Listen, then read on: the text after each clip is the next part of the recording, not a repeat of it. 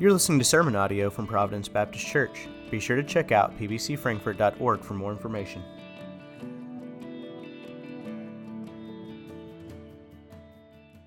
If you would, please turn to two different places in your word today. Mark chapter 14, verses 32 through 42 is where we're going to begin. Mark 14, 32 through 42, and then if you want to put your bulletin or some other marker in Hebrews 12. We're actually going to dip back into Hebrews this week for our second point, but Hebrews 12, verses 1 and 2. So Mark 14, 32 through 42, and then Hebrews 12, 1 and 2.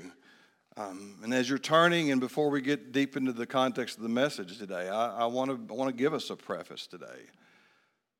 We're going to be talking about trading sorrow for joy. And goodness knows, in light of the events of the last 36 hours, that seems to be a daunting task. Goodness knows that for many in our church and many in our community over the past year or even the years, this last one,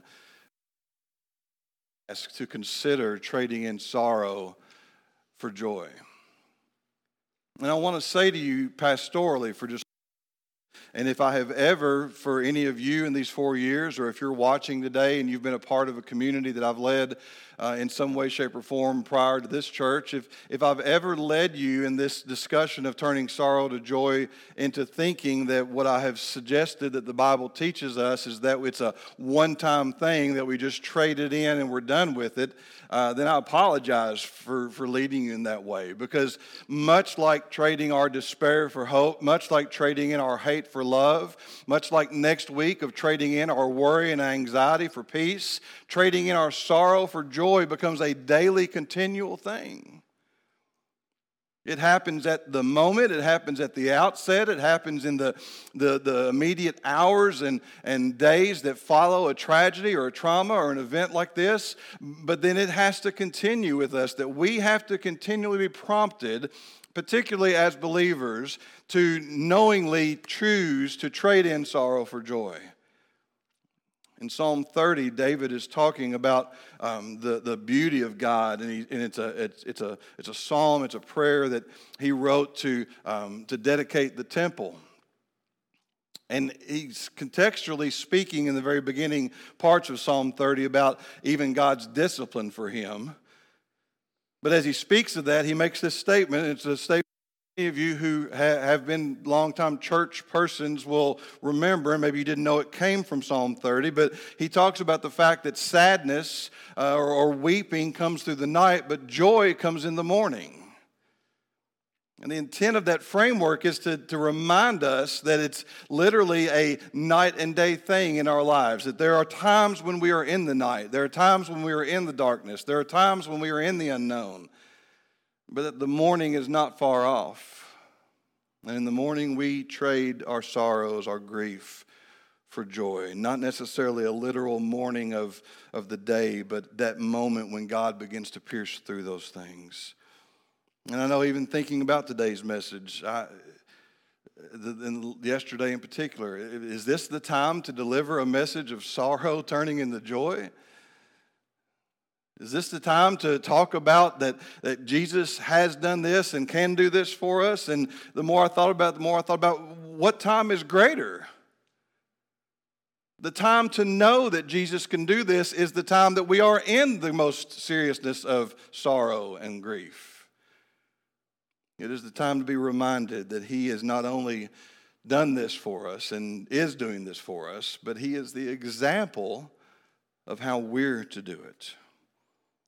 So we're going to talk about this today, beginning with Mark 14, 32 through 42. Our beginning statement, our beginning point is this, that we see Jesus enduring in sorrow. Mark 14, 32 through 42. Read along with me or follow along with me if you will. And they went to a place called Gethsemane, and he said to his disciples, "Sit here while I pray." And he took with him Peter and James and John and began to be greatly distressed and troubled. He said to them, "My soul is very sorrowful, even to death. Remain here and watch." And going a little farther, he fell on the ground and prayed that if it were possible, the hour might pass from him. And he said, Abba, Father, all things are possible for you. Remove this cup from me, yet not what I will, but what you will. And he came and found them sleeping, and he said to Peter, Simon, are you asleep? Could you not watch 1 hour? Watch and pray that you may not enter into temptation. The spirit is indeed willing, but the flesh is weak. And again he went and prayed, saying the same words. And again he came and found them sleeping, for their eyes were very heavy, and they did not know what to answer him. And he came the third time and said to them, are you still sleeping and taking your rest? It is enough. The hour has come. The Son of Man is betrayed into the hands of sinners. Rise, let us be going. See, my betrayer is at hand. Matthew and Mark have very similar accounts of this time in the Garden of Gethsemane. Luke, when he recounts this moment, he has no mention of the word sorrow or Jesus feeling great sorrow, but he does speak in Luke 22:43 of an angel of the Lord appearing to strengthen Jesus, and that by its own self implicates that Jesus was indeed in great sorrow if he needed an angel to come and strengthen him in that moment. John has the high priestly prayer of John 17 that's in the upper room, but all he does is simply mention Jesus and the disciples entering the garden. He does not speak to this. So Matthew and Mark are the two gospels that we have that in most detail describe this. And there's lots going on here in this event from verses 32 through 42. There's Jesus' prayer for the hour and the event to pass. And we've been there, haven't we? God, if there's any other way, God, if there's any other way that this can work out, this can happen, that this situation can resolve itself, Lord, we pray that. But then we also see that right on the heels of that, Jesus then says, but not my will, but yours. That as he humanly prays for that, he also humanly prays submission to God's will. We have the issues of the disciples sleeping when they should have been watching and praying. And any of those points could make a great message.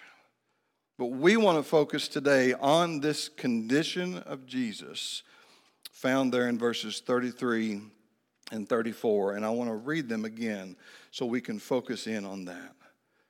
He took with him Peter and James and John and began to be greatly distressed and troubled. And he said to them, my soul is very sorrowful, even to death. Remain here and watch. Distressed, troubled, sorrowful. First two words describe for us a deep, lingering discomfort and anguish and distress. They describe intense emotion, intense feelings. It even is the description of amazement. The King James says it that way, that he became sore amazed, meaning that his amazement at the situation and what was about to transpire was totally overwhelming him. And we might not think of amazed being a word that you would use in a negative sense, but we use it that way quite often. If I were to stand here before you today and say that I am amazed in a country with the resources and the wealth and the abilities that we have, I am amazed that we have so many children in the foster care system. I am not amazed in a positive way. I'm amazed in a negative way. And so Jesus was amazed, he was distressed, he was troubled, but ultimately he was sorrowful. And that word sorrowful is a word that describes being crushed by grief and sadness. Being crushed by grief and sadness as if there were no escape from it. It's not lost on us, or should not be lost on us, that this garden called Gethsemane, this name Gethsemane is a word that translates into oil press, a place where apparently they gathered those olives and they pressed them or crushed them to extract the fine oil from them. That in the garden where olives were crushed, Jesus was crushed. Then in the garden where the fine olive oil was being crushed and brought out from those things, the fine humanness of Jesus was being crushed out of him. And he's literally here crushed in sorrow. You say, what is he crushed in sorrow over? I think there were many things. I think, obviously, the impending hours that were upon him. The knowledge of what he was getting ready to go through, the betrayal, the rejection, the death, everything that he would experience there. I also believe from a very real theological sense, he was crushed at the thought that he was going to become the full weight of sin for all mankind. That he who knew no sin, that he who had never sinned, that he who had never dealt with guilt and shame and all the things we deal with shame, he was going to feel that fully, not only for himself, but also for the whole world. And in that he was crushed. He was sorrowful, overcome with grief. Philip Yancey, in a writing that he did for the book Our Daily Bread, which is a little booklet that we often have out here for you to pick up, a devotional book. He wrote this several years ago for that booklet.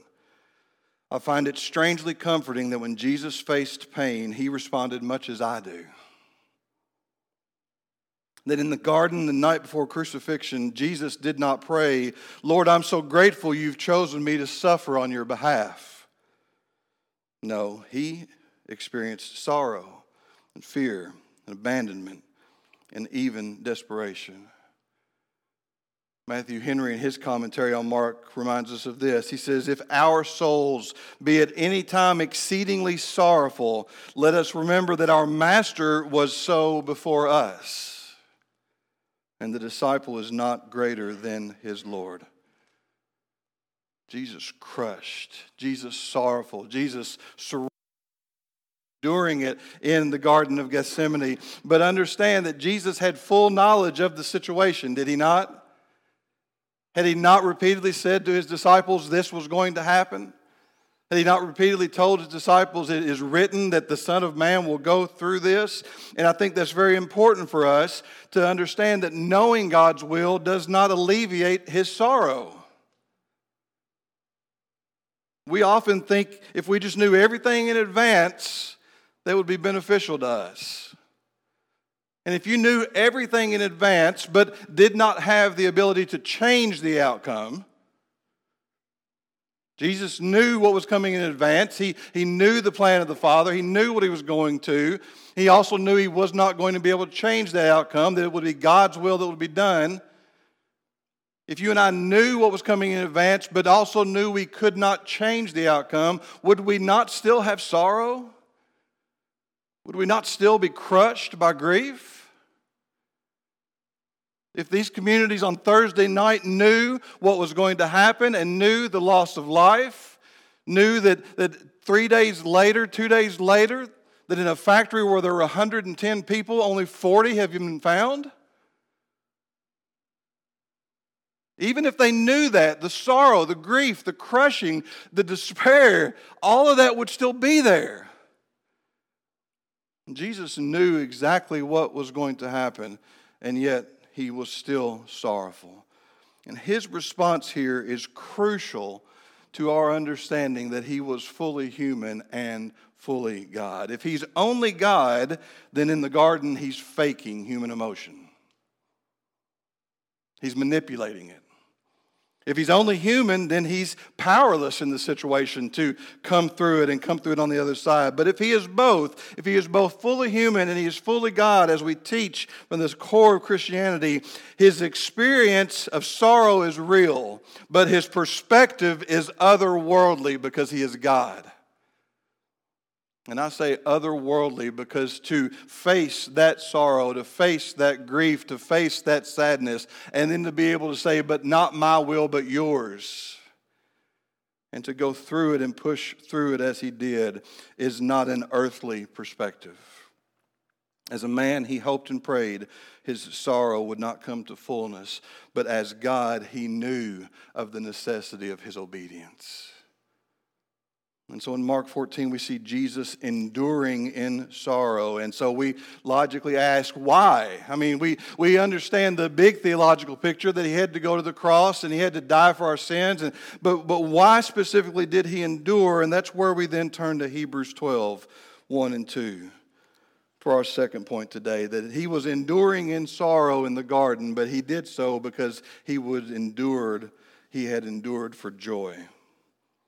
Look at Hebrews 12, 1 and 2. Therefore, since we are surrounded by so great a cloud of witnesses, let us also lay aside every weight and sin which clings so closely, and let us run with endurance the race that is set before us, looking to Jesus, the founder and perfecter of our faith, who for the joy set before him endured the cross, despising the shame, and is seated at the right hand of the throne of God.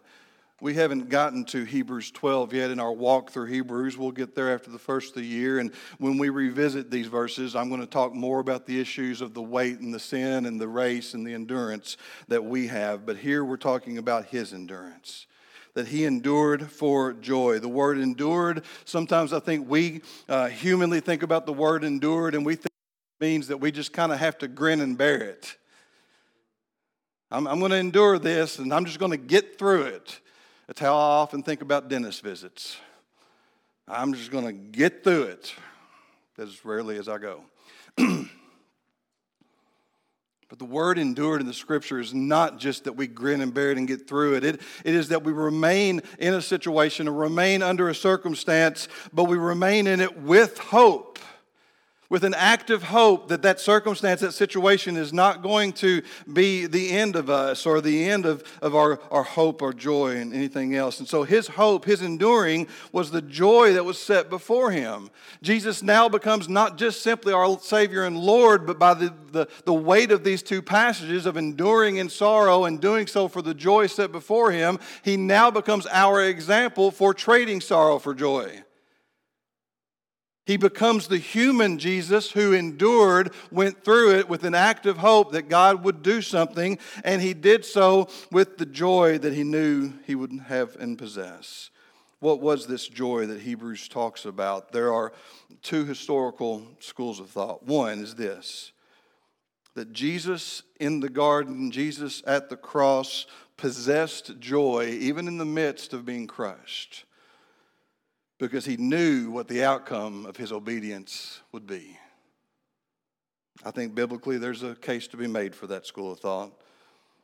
We know that he said things like that he came to seek and save the lost, that he did not come to call the righteous but the sinner, that he said that for God so loves the world, he gave his only begotten Son, that who would ever believe in him would not perish but have everlasting life.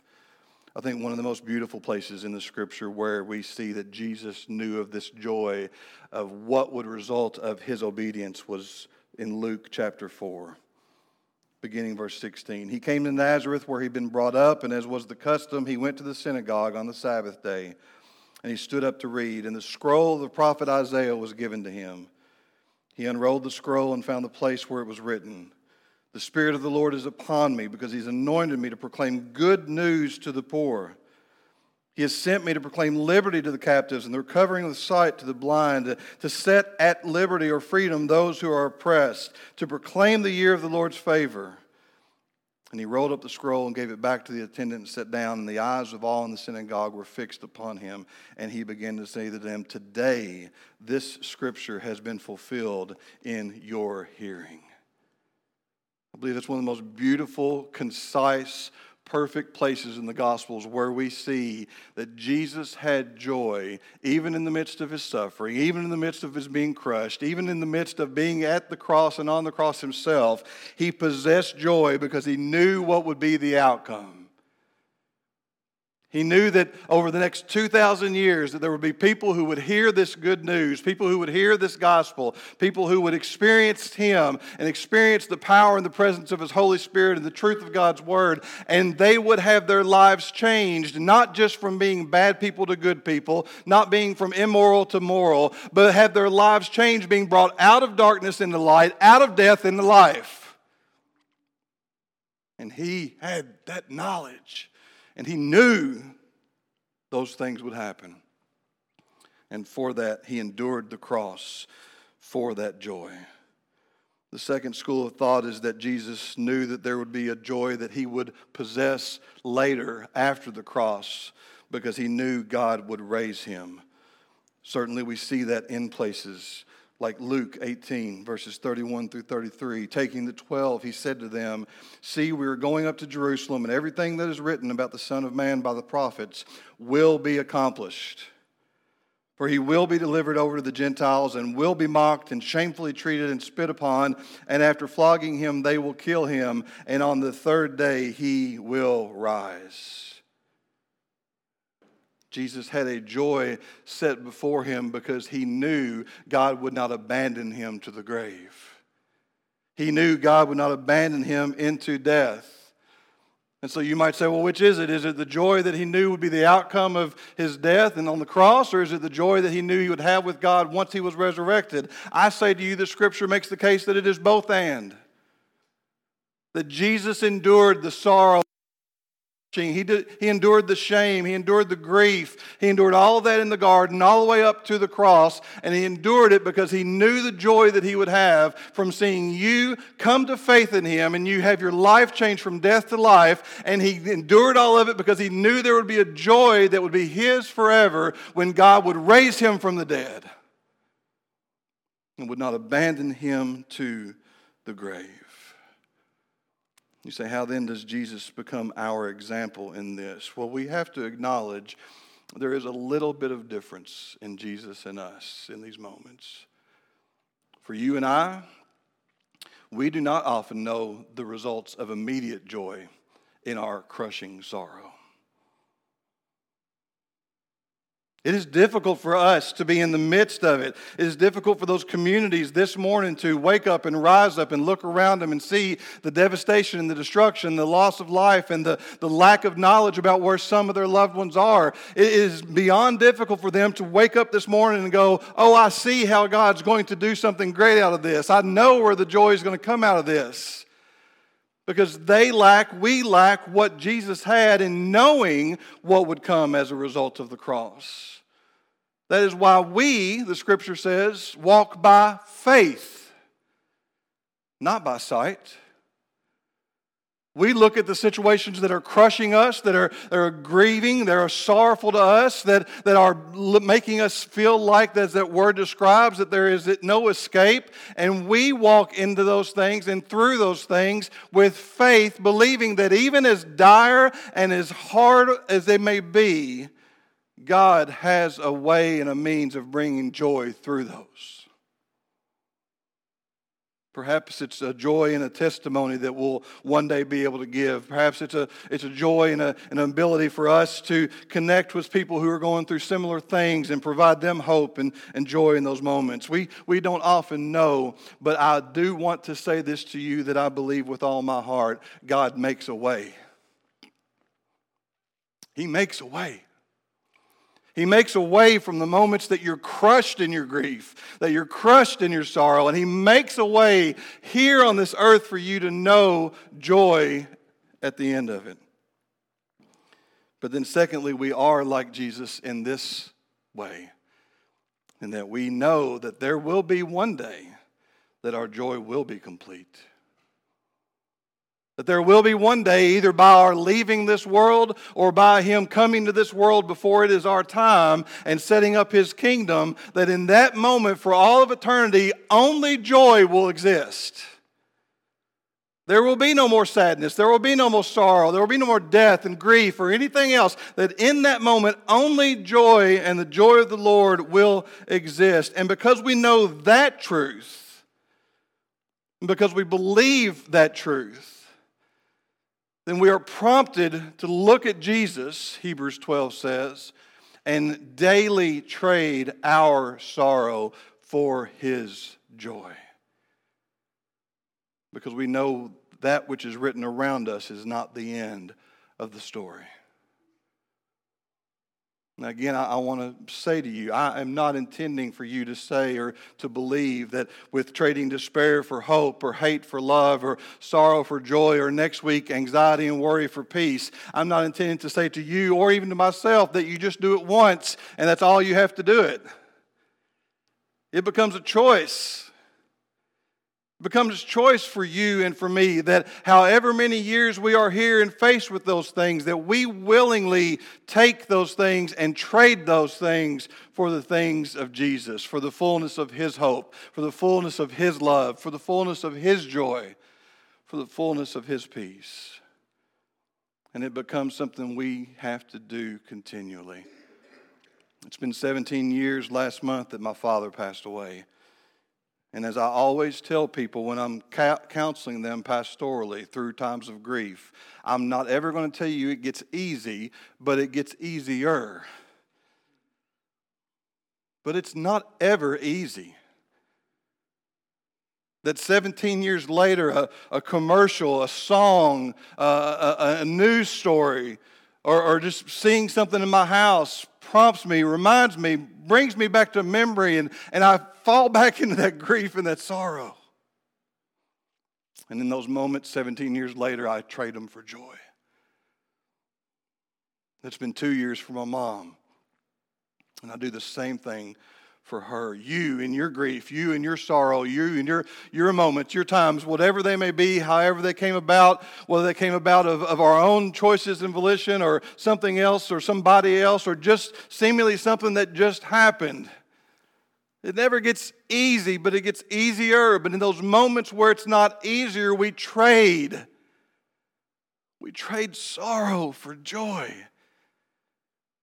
And we purposefully and consciously look to Jesus, the author and the perfecter, the finisher of our faith, and how He endured for the joy set before Him.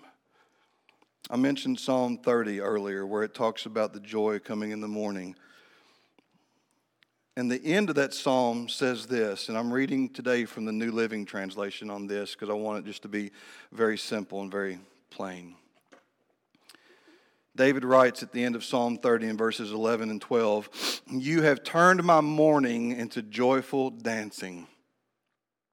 You have taken away my clothes of mourning and clothed me with joy, that I might sing praises to you and not be silent.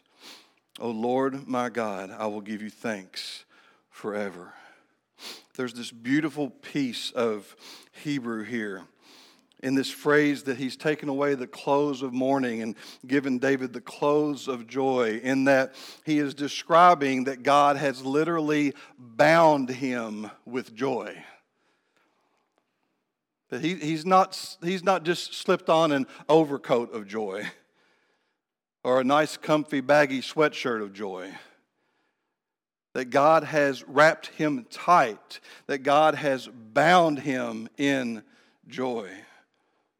When I read that this week, I immediately thought of Gabriel. And when Gabriel was a child, a small child, he had a condition where he did not like to have his arms and his legs in, and so he often slept in this X position. And I don't know if you've ever tried to sleep in an X position, but it's not very comfortable, and you don't get a lot of rest. And so we had to, for a season in his life, wrap him in this sack where we put his legs together, put his hands together, got him tucked in, wrapped it tight, and kept him from moving so that he could begin to train his body to sleep in the right way and get the rest that he needed. And you might be well in your imagination to imagine the first few times that we did that with Gabriel, it was met with a lot of resistance. I've got several videos of him laying on the couch, bound up in that, and that face wrinkled up, and the tears flowing, and that struggle, because he wanted to be where he was comfortable, not knowing that where he was comfortable was not good for him. God binds us. He wraps us. He envelops us in His joy, because He knows sometimes that we think sorrow, as weird as it may sound, almost seems comfortable. And yet He knows it is not good for us. He knows that we process and we have those moments where it's not easy, and we have those memories and we have those times, even 17 years later, where that sorrow floods in on us and crushes us. But then He says to us, what is best for you is for me to bind you up in joy. And that is what He longs to do for you and for me and for all who would come to him today. To take whatever situation of sorrow you're crushed by, to take whatever situation of grief that envelops you, whatever situation of sadness that maybe even to this point you've thought, I will never be able to overcome this. And he extends to us through Jesus this truth that in this moment, and in a moment this afternoon, and in a moment tomorrow, and in a moment a week from Friday, and in a moment in March of 2022, and in a moment whenever you choose, from here on out the rest of your days, you and I can trade sorrow to be bound up with his joy. Jesus is not only our Savior and our Lord, but he is our example. For he endured in sorrow for the joy that was set before him. May we long to know, to walk in, to live in the joy of the Lord as our strength. Thanks for listening. If you have any thoughts, questions, or prayer concerns, please email us at pbcfrankfurt@gmail.com.